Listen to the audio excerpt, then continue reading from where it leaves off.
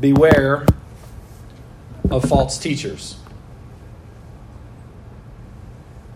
We'll read just through verse number 3 for now. I know I have up to verse 9 listed on there, but we'll just read through verse 3. 2 Peter 2 and verse 1, 2, and 3. But there were false prophets also among the people, even as there shall be false prophets among you, who privily shall bring in damnable heresies, even denying the Lord that bought them, and bring upon themselves swift destruction. And many shall follow their pernicious ways, by reason of whom the way of truth shall be evil spoken of. And through covetousness shall they with feigned words make merchandise of you, whose judgment now of a long time lingereth not, and their damnation slumbereth not. Let's pray.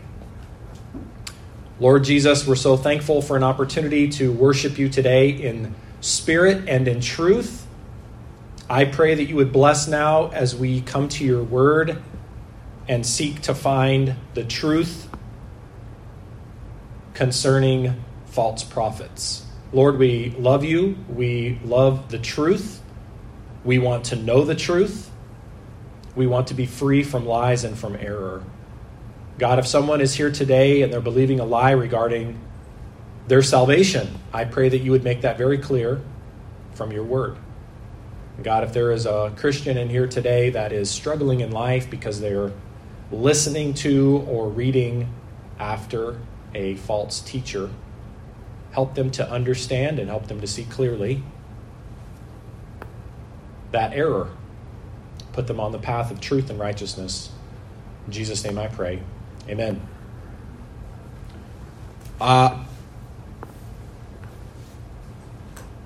Very recently, there was 2 tourists in Hawaii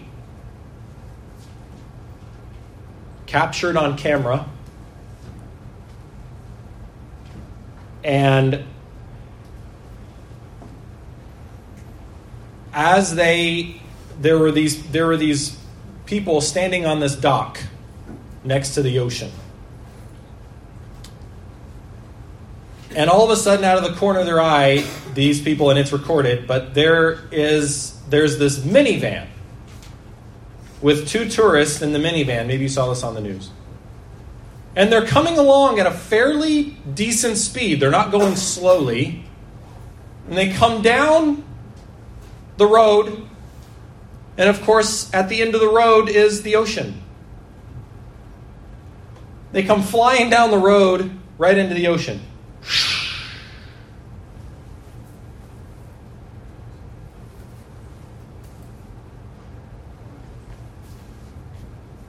That's one of the ladies. That's the minivan. Can you see that? Yeah.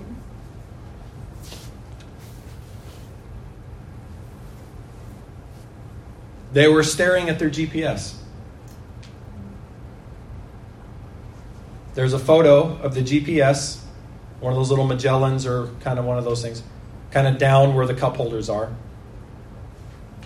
And they're driving down the road and staring at the GPS, and they go right into the ocean. And we're looking at this lady. She looks like she's kind of smiling and laughing. If you can tell, the picture is kind of fuzzy. I think so. But she doesn't look concerned. She just put her rental car in the ocean. I would be concerned. What's that going to cost me? And 2 locals dove in. I mean, the water was deep enough for them to dive. They dove in, swam up, and got the ladies out to safety. The van sunk.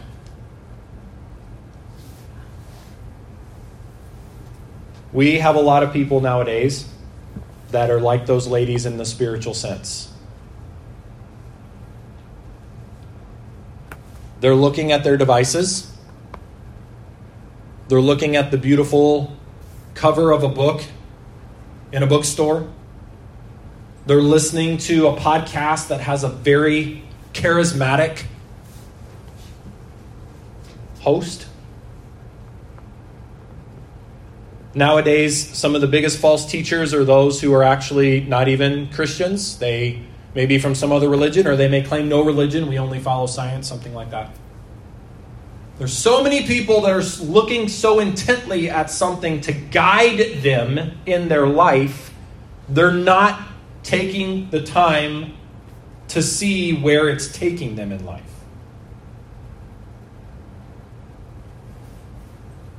If we're to take the time and go back just a few verses into 2 Peter chapter 1,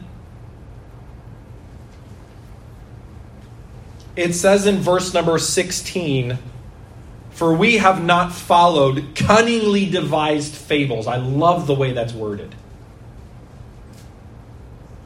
"When we were made known unto you the power and coming of our Lord Jesus Christ, but were eyewitnesses of his majesty." Remember, who is speaking here by inspiration of the Holy Spirit? Peter, the Apostle Peter. He's saying, what we are teaching you is not a cunningly devised fable. It's not just a story. It's not a myth. We were eyewitnesses of Jesus Christ. And he says, of his majesty, meaning, and he goes on to say, verse 17, "For he received from God the Father honor and glory when there came such a voice to him from the excellent glory, 'This is my beloved Son in whom I'm well pleased.'" He's speaking about that time that he saw Jesus transfigured from when he looked just like another human being to he was changed to his glorified person when he was on the Mount of Transfiguration. We don't have time to go and look at all of those verses. He saw him change. He saw him go from Jesus looks just like another Jewish man, even though he was doing miracles and so on and so forth, but he didn't look any different. We were eyewitnesses of his majesty. We have not followed cunningly devised fables. These are not just incredible myths that a lot of people have decided to believe, that have grown over the years. Verse 18, "And this voice." So notice, he saw Jesus with his own eyes. He's an eyewitness. He heard the voice from heaven. He saw him transfigured. This voice which came from heaven we heard when we were with him in the holy mount. We have also a more sure word of prophecy. Yes, he was an eyewitness. Yes, he saw the transfiguration. Yes, he heard the voice from heaven. Yes, he saw Jesus change from just a regular human body to a glorified body, the body like he would have in heaven. Now, yes, he saw all of this, but we're not just taking Peter's word for it. We have a more sure word of prophecy. All of the prophecies from the Old Testament agree with everything that took place in Jesus' life. And the eyewitnesses agree with the prophecies, agree with what actually happened. A threefold cord is not quickly broken. We have a more sure word of prophecy, whereunto ye do well that ye take heed. He's saying, look, pay attention to the word of prophecy. And how do we pay attention to it? How do we look into it? As unto a light that shineth in a dark place, until the day dawn and the day star arise in your hearts. Knowing this, meaning when we look into God's word, oftentimes we don't understand it right away. It's a sure word of prophecy, but oftentimes we don't understand it right away. It is the light that shines in darkness. It is the pure truth of God, about God, and about what has occurred in the life of Jesus, in the life of the apostles, and that which has occurred previous to that in the prophets in the Old Testament. But we don't always completely understand everything right away. It takes time for the light to come on, the light of understanding, the light of, oh, that's what he's talking about. It's not because it's a myth, it's not a myth. It's not that we're waiting for a voice, he's not doing that now. It's not that we're waiting to see Jesus bodily, we're not waiting for that now in the sense of him coming back beyond the rapture. We're not waiting for him to appear to us in our bedroom, so to speak. We're not looking for him to come and transform before us. He's already done that. He's given us a more sure word of prophecy, the truth of God's word itself. So we need to look. We need to study. We need to learn. We need to have a heart that is open to God's word. A whole sermon was preached here. I preached a whole sermon on dimmer switch. Where like if you go to a room and there's sometimes a room will have a switch, you just push it and the light comes on. Other times there's a little thing you slide and the lights slowly come on. And that's the way truth oftentimes comes into our mind. That's how we slowly come to the understanding of what God is trying to say. Don't become discouraged if you don't understand everything. Why are you saying this?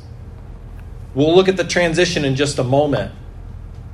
Oftentimes, false teachers will try to give you a shortcut to understanding the truth. And it's not the truth. It's a lie. Oh, when I come to church, I don't understand everything. Nobody understands everything. Well, I'm going to go and listen to this other person. They make everything so simple. Good teachers can help us understand. That's good and that's important. But we cannot make Christianity so simple that it's no longer Christianity. Let me say that again. We must understand that it is a false teacher that is trying to water down Christianity so that it's so simple it's no longer Christianity. I remember asking a friend asking me when we lived in Nepal, and of course that is a tea culture. Hot tea. They grow tea there. And they drink tea all the time. And they asked me, they said, well, what's the difference between this kind of Christianity and that kind of Christianity? I'm like, well, there are differences. He's like, what are the differences? And we were drinking tea. And I said, what goes in your chia? They call it chia.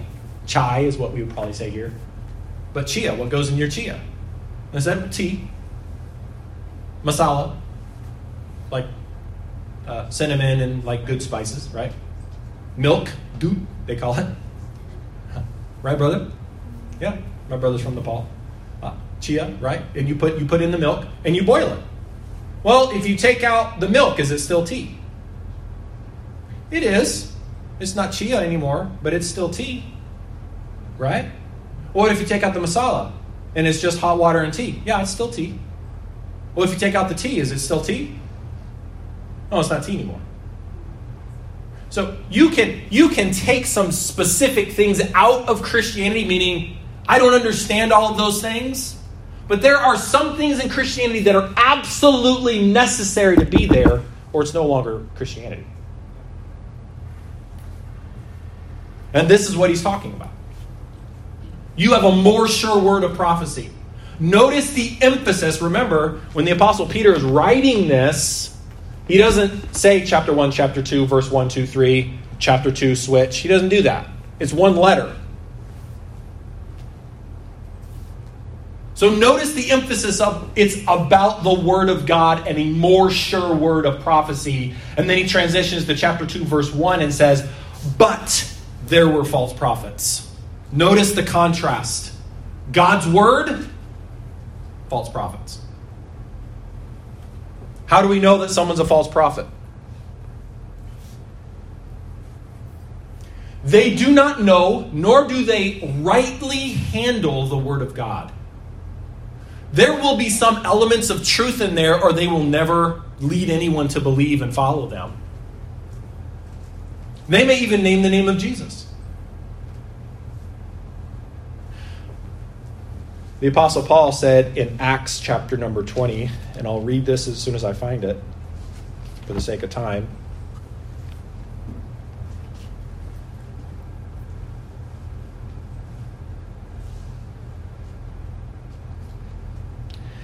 He says in Acts 20 and verse 27, for I have not shunned to declare unto you all the counsel of God. We must be very cautious of a teacher who doesn't teach all the counsel of God. There are some negative things in this book. Can we agree on that? Can we just say that there are some anti-cultural elements to this book? There's some people that reject Christianity or will modify or change Christianity so that the parts that are anti-cultural are not a part of that particular church or teaching or book or podcast series. The Apostle Peter, before he gets into the false prophets, he declares, first of all, you're going to know false prophets if you know God's word. You're going to know the real from the false if you know God's word is true and can be trusted. You may not understand everything because it's on a dimmer switch. And of course, he didn't say dimmer switch. That's something that we would understand, right? But he's talking about how the sun comes up in the morning. It doesn't just bing, it's on, even though sometimes it feels like that, right? And it comes up slowly.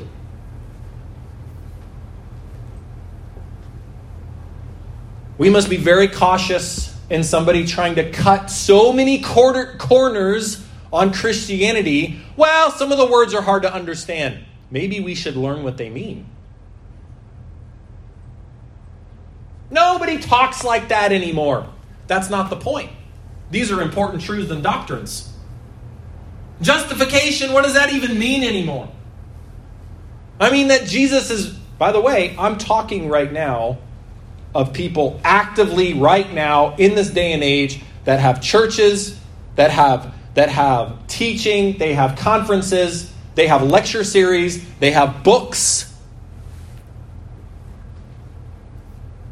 The blood of Christ, I'm not really sure if that's necessary. It means kind of like icky sticky. It's just, I mean, like what is that even?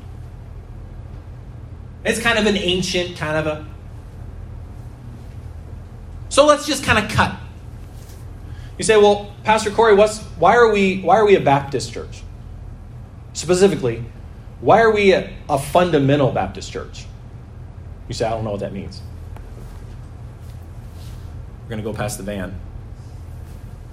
The fundamental beliefs of historical Christianity have been these. There are other churches that believe these things, and they don't call themselves a Baptist church. But these are the fundamental beliefs of historical Christianity. The inspiration and thus divine authority of the Bible. We look to God's word as the authority for our faith, not to creeds, not to previous generations. Well, back in the day. We don't go back in the day. We go back to the Bible. Amen. I've asked before, not in this group, but in another group in a different time.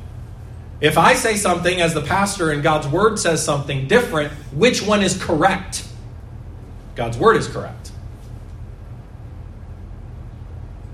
Let's just say, and this would never happen, but let's just say my pastor were to come from Arkansas, and he were to preach, and he would say something that is different than what the Bible says.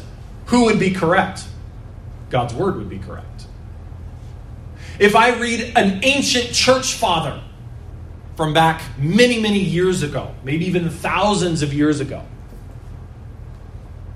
and they were to say something, but God's word says something different, which one is correct? Well, God's word would be correct. You say, well, where do we get that teaching from? That the Bible is the foundation of faith and practice. Peter just said it, and it says it in many, many places in God's word. Number 2, Christ's deity. What does deity mean? Deity means he is God in the flesh. Doesn't mean he became a God.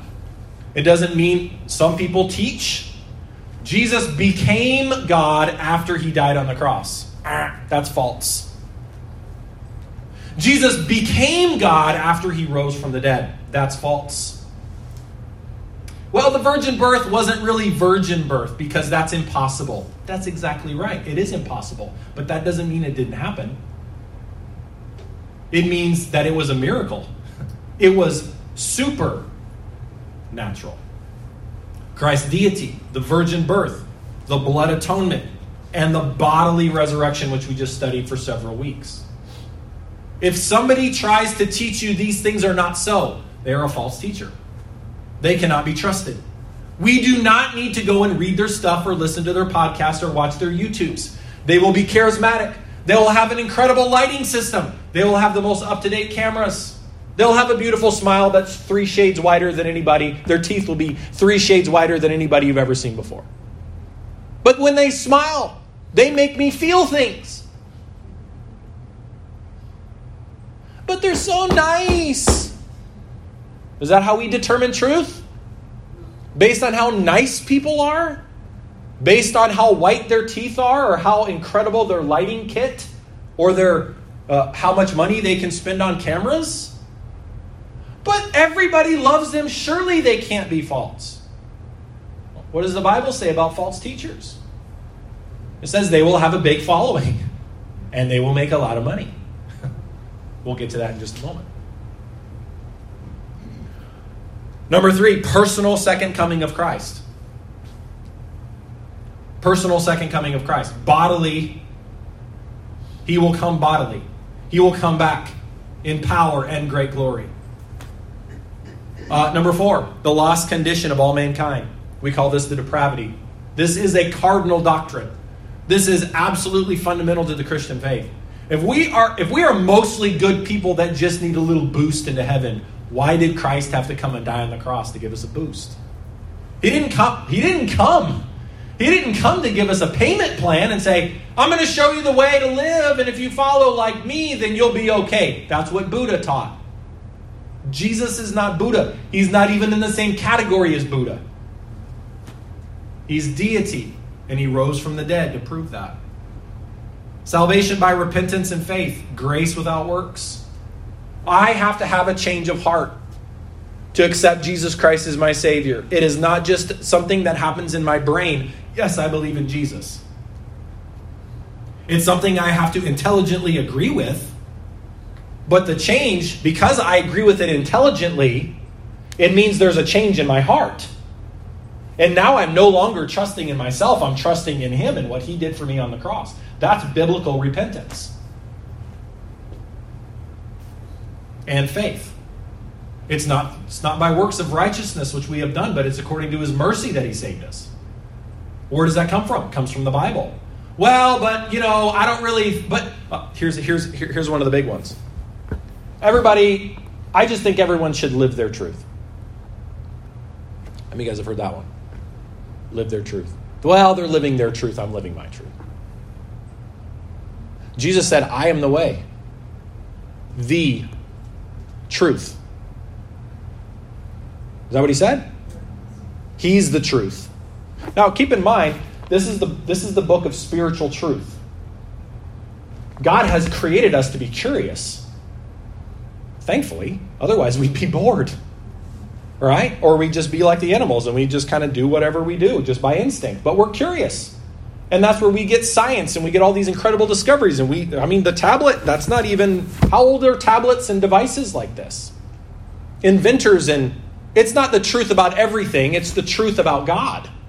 It's about, this is the book of spiritual truth. Amen. And so it's grace without works. And then 6 is eternal doom in hell of the unconverted. This is a biblical truth. I can't believe you believe in hell. Oh, look, if there's one doctrine that most normal people would rather not be, it would probably be hell. It sounds awful. But listen, we didn't come up with this. If it's in His Word, we have a choice to either believe it or not believe it.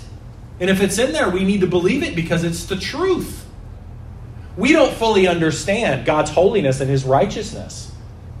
We don't fully understand that, and we believe these things by faith. Eternal blessedness of the saved in heaven. We are all one day, who are saved, going to go to heaven to be with Him forever. So these are the basic fundamentals of the faith. This is what it really and truly means historically. This is what it means to be a fundamentalist. It doesn't have anything to do with the kind of music you listen to. It has nothing to do with how you dress when you come to church or how you dress out there. It has nothing to do with dress standards. It has nothing to do with anything other than these beliefs.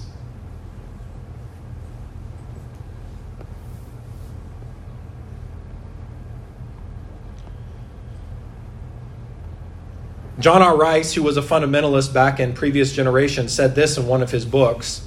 Let us say then that no one can be saved who does not understand from the gospel that he is a sinner, that Christ died for his sin, that Jesus is God, proved by his resurrection, and that, of course, involves his virgin birth and his sinless life.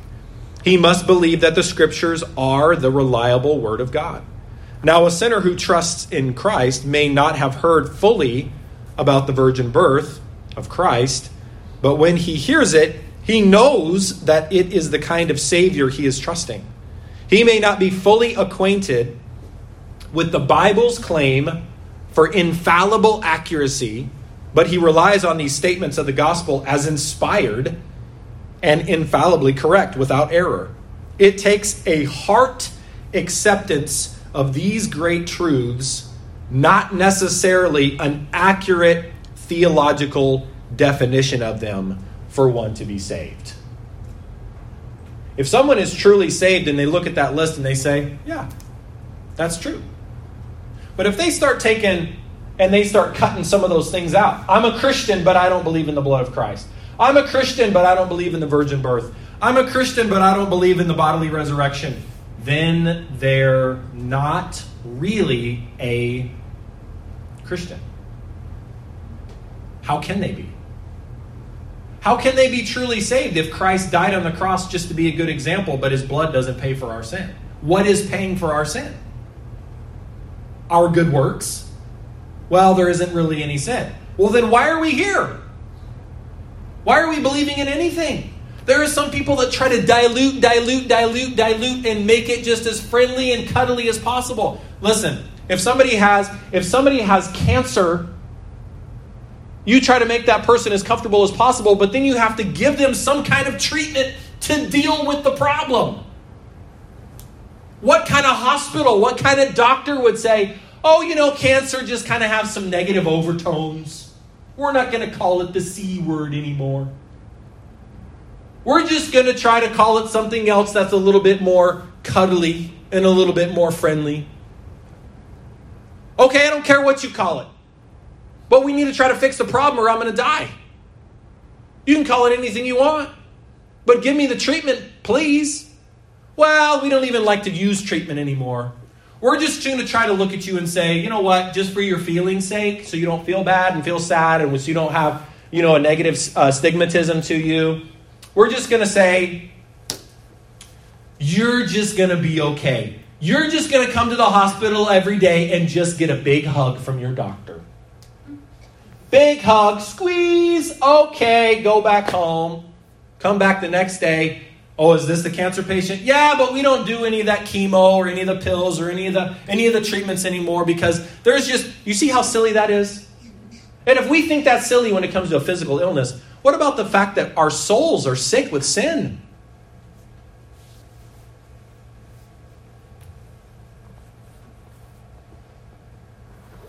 Jesus himself warns us from the very beginning of his ministry.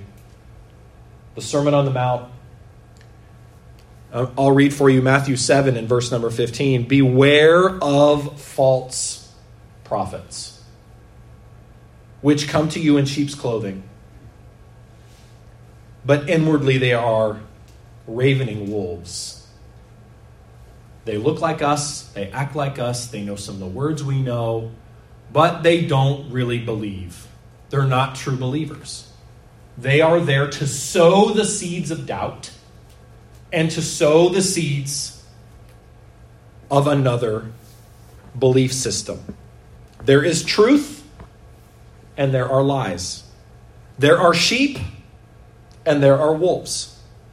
Not every person or teacher is safe to listen to. Please listen. And you are. But please listen. The abundance of teachers out there is staggering. We have a collection of pastor friends around Canada, and we have a big internet. We have a big email internet. We have a big email communication group. And it's got to be at least once a month. Somebody pops on that group and asks the pastors around Canada and says, hey, I've got this person in my church. They started following this person online. Is this person good or bad? Or they'll either ask the question or they will tell directly, this person online teaches this, this, and this. And it's bad stuff. Warning the other pastors of what? Of false prophets. You know the thing about false prophets and false teachers is that they are so good at what they do that when you show them, when you try to show somebody who follows just verse after verse after verse after verse after verse, there's no convincing them. There's no convincing them. We must be cautious. Christ died for every person, and every person can be redeemed if they are willing to repent, meaning change of mind resulting in change of direction, and place their faith and trust in Jesus Christ for salvation. But not every person has done that. Not every person believes that. Not every person is content with you believing in Christ.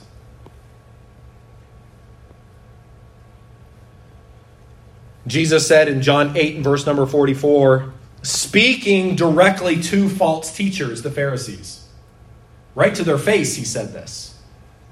Notice the shepherd of our souls defending truth. Notice his love for us. Amen? There's a big problem in Toronto with coyotes. They put up signs, beware of coyotes. And everybody goes walking through the woods with a big stick. Right? You can't just let your little puppy dog out the back door because there could be coyotes. What kind of an owner? They'd probably be in big trouble. Right? Especially in this city where they love pets. What kind of an owner would just be like, oh, coyotes, whatever, just, go out there, puppy, play? No. We should be cautious. We've had people tell us, your dog's so little. You've got to be beware of those coyotes. The little ravine is and the stream is right next door, and we keep an eye out. And whenever he does the little bark, bark, bark, little tiny baby puppy bark, we just poke our head out the window. Why? To make sure some coyote's not, coming after him. That's what Jesus does for us. Everything cannot be truth. Everything cannot be trusted. With babies, we're constantly, it's a whole new experience when your little baby goes from carrying to now they're crawling. That's when everybody spends thousands of dollars to have everything, get those special little child locks and everything in their house. They're impossible to open, by the way, for adults. Trying to open up the cabinet. Why? Because they'll grab anything and put it in their mouth. They don't know. Well, it's mean to tell him no. You're going to spoil his personality. No, it's going to kill him. You can't eat Legos that you find on the ground. You just can't. You'll choke. We've got to understand that if we are going to live a life of faith, if we're going to mature, we have to accept the fact that everything that is taught is not okay to listen to and ingest into our heart. We have to be cautious. We have to be cautious.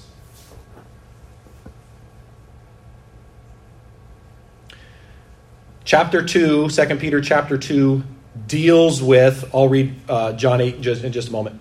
2 Peter chapter number 2 deals with false prophets in its entirety. But Jesus looked at false teachers, the Pharisees, looked right at them and said this, John 8:44. Ye are of your father the devil, and the lust of your father ye will do. He was a murderer from the beginning, and abode not in the truth, because there is no truth in him.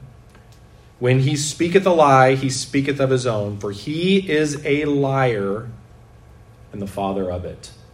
Who is the real enemy? Those false teachers are not really the enemy. Satan is the enemy. Satan is the enemy.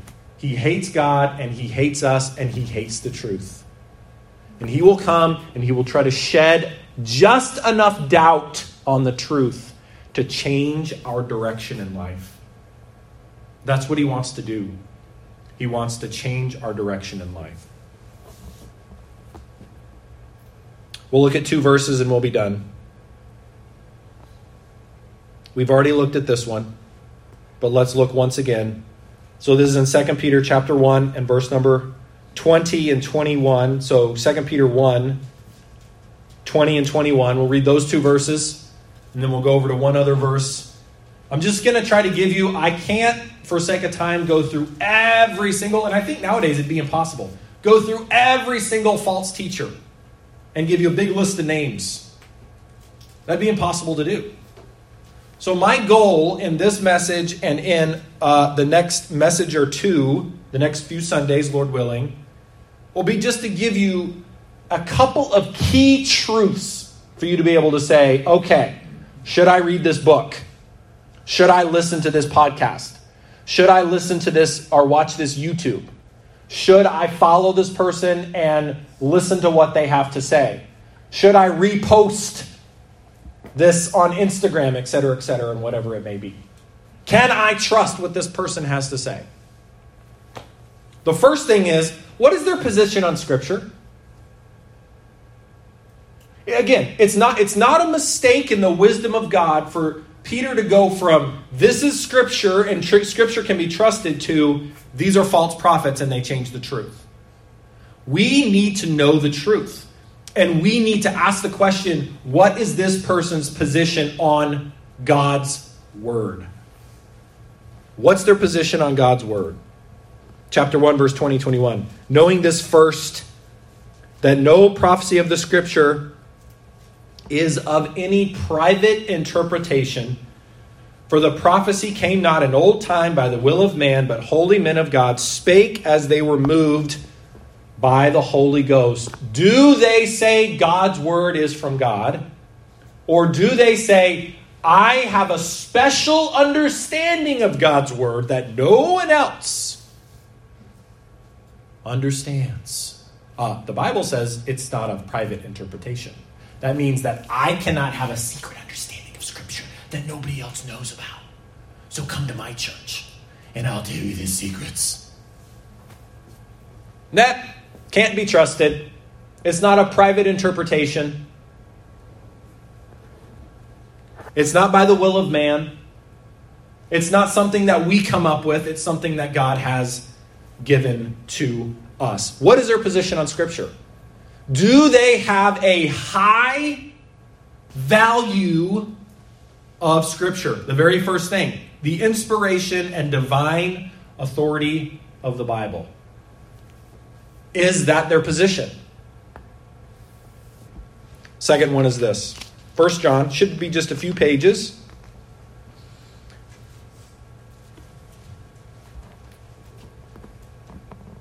First John 4.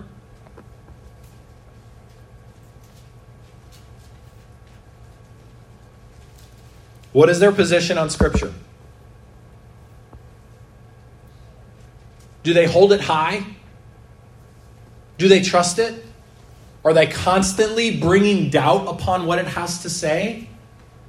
And especially if they're trying to say, I have a special interpretation and nobody ever in history of Christianity has seen this but me. That is a big warning sign. Do not trust them. Or if they say something along the lines of, I have a new revelation from God. No, you don't. No, you don't.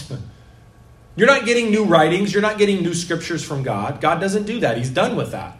The scripture is closed. The canon is closed. And that's a whole nother study. But what is their estimation of Scripture? And 2, what is their position on Jesus Christ? What is their estimation on Scripture? How do they treat it? And 2, how do they treat Jesus Christ? 1 John 4 and verse 1. Beloved, believe not every spirit, but try the spirits whether they are of God. Because Many false prophets. You see, there it is. Peter and John are not the same person, but they're warning against the same thing. Jesus warned against false teachers and false prophets. Peter is warning against false prophets.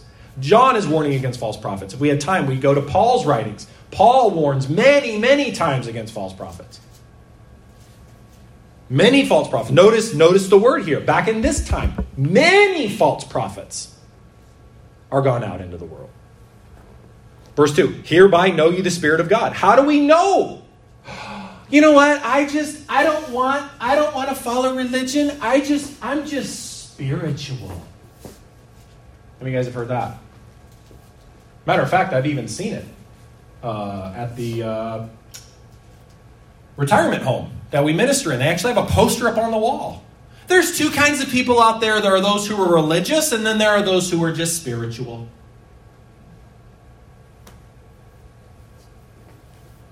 Try the spirits. Just because something feels spiritual, and it feels kind of like, oh, it's so peaceful, and it's so loving, and it's so warm, and it just sounds so good, doesn't mean you can trust it. Hereby, know ye the Spirit of God. We can trust the Spirit of God. We can trust God's word, and we can trust His Spirit. Every spirit that confesseth that Jesus Christ is come in the flesh is of God. It's really a simple test. And honestly, friends, if you just take that one test, what did they say about Jesus? Do they say He's come in the flesh? If the answer is no, you've really just helped yourself. And 95% of stuff, you're just like, you know what, I'm not even going to mess with that. Don't go to the bookstore. Don't go on Amazon. And don't. It is incredible on Amazon, all of the suggested garbage that's there to buy. It's incredible.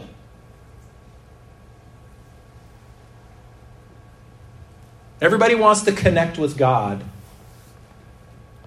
And there are false teachers that always sidestep the deity of Christ to try to get you there. There's always secret writings. There's always secret teachings. There's always new revelations. There's always a little bit of this and a little bit of that. Every spirit that confesseth that Jesus Christ is come in the flesh is of God. And every spirit that confesseth not that Jesus Christ is come in the flesh is not of God. And this is that spirit of Antichrist, whereof ye have heard that it should come. And even now already is it in the world. Ye are of God, little children, and have overcome them, because greater is He that is in you than he that is in the world.